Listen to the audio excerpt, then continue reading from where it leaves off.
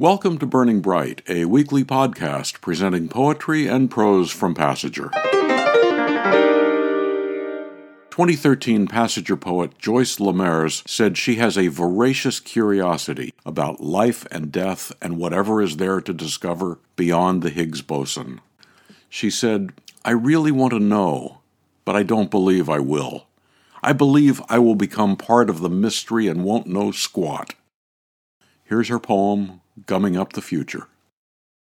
When you get very old, you become aware of impending doom. Which moment will be your last? Each time you get a cold or a new ache or have some minor accident, you wonder, is this it? And you start worrying about all the things undone. It's a time for concern about poorly chosen underwear, whether your feet are clean enough for the toe tag, and what the coroner will think of that last meal you ate. You worry about the letters you never wrote, and others you never burned. You think of all the experiences that will die with you, especially those nobody knows about. What a novel you could write! Why haven't you been making notes? If you survive this crisis, you will stop wasting time and get started. Tomorrow, for sure. Gumming Up the Future, 2013 Passager poet Joyce Lemers. From Passager, issue 55. Maureen Murphy Woodcock said that when she was a child, if she stepped on a grave, her mother yelled, "Stop it, the dead are rolling over." Maureen said, "The idea that I had the power to wake the dead was thrilling. Now, decades later, I'm just as naughty. I want to play hopscotch on everyone's headstone, wake them up, and make them tell me their stories." Here's her poem, Questions for My Sister. Is knocking on your headstone a sin? Do you care if I trace your name with my toes? Is it bad manners to touch your epitaph? Can't words be felt? Do you roll over if I play tag on your bones? Are you bored? Crave a game of hide and seek? Hopscotch? A mighty jump to rattle you alive? Wake up, wake up. Tell me why you died. Will I follow you? When? How? And why? I'll shush, press my ear on your grassy bed. You can tap your answers on your coffin's lid. Questions for My Sister, Maureen Murphy Woodcock. From Passager, issue 69. Pat Hurley said, after experiencing several losses, both parents and more recently 2 husbands, I noticed that the dead never really leave us. Here's her poem, The Dead Must Be Exhausted.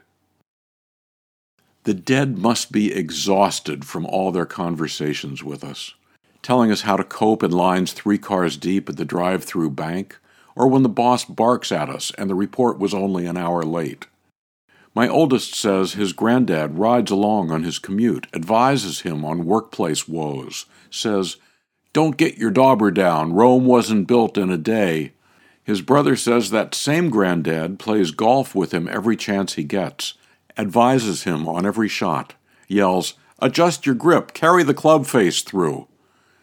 Their sister, mired in grad school, says her dad talks to her 24/7, tells her, "Trust yourself, I am proud of you, do it the easy way." Even my mom is in on it, whispers in my ear about housekeeping, aging, life, says, "Slow down, don't just drop it, put it away. Don't slouch. Let your hair go gray. Set a good example. Say the right thing." Pat Hurley's poem, The Dead Must Be Exhausted. From Passager, issue 65, the 2018 Poetry Contest issue. In Judaism, Kriah, Kriah, is the tradition of tearing a piece of clothing to represent the tear in your heart when losing a loved one. It is a way to show outwardly that you are in mourning. Here's Fran Markover's poem, Kriah. After my grandmother's death, there was no fitting response to everyone's query, "How are you?" I could only conjure my farewell's graveside when the rabbi ripped fringe off my shawl, the violence comforting. My fingers touched the empty space. Later I twisted what remained, cotton threads circling my hand, memory's swath, like the nights I helped Grandma kindle the candles, She showed me how to draw light into one's heart, the dance of hands chestward. Years later, after her stroke, last time at assisted living, we folded into each other. The fruity ensure of her breath warmed my face.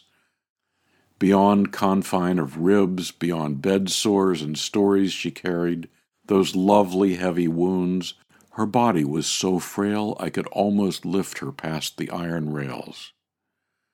Bristles of her perm grazed my skin. She struggled to keep hold. Her arms pulled me toward her, both of us surrendering, as if I were buoyant as a life raft, a blessing. Kriya, Fran Markover, from her book Grandfather's Mandolin. To buy Grandfather's Mandolin, subscribe to or learn more about Passager and its commitment to writers over 50, go to PassagerBooks.com. You can download Burning Bright from Spotify, Apple and Google Podcasts, Audible, and a host of other podcast apps. For Kendra, Mary, Christine, Roseanne, and the rest of the Passager staff, I'm John Shore.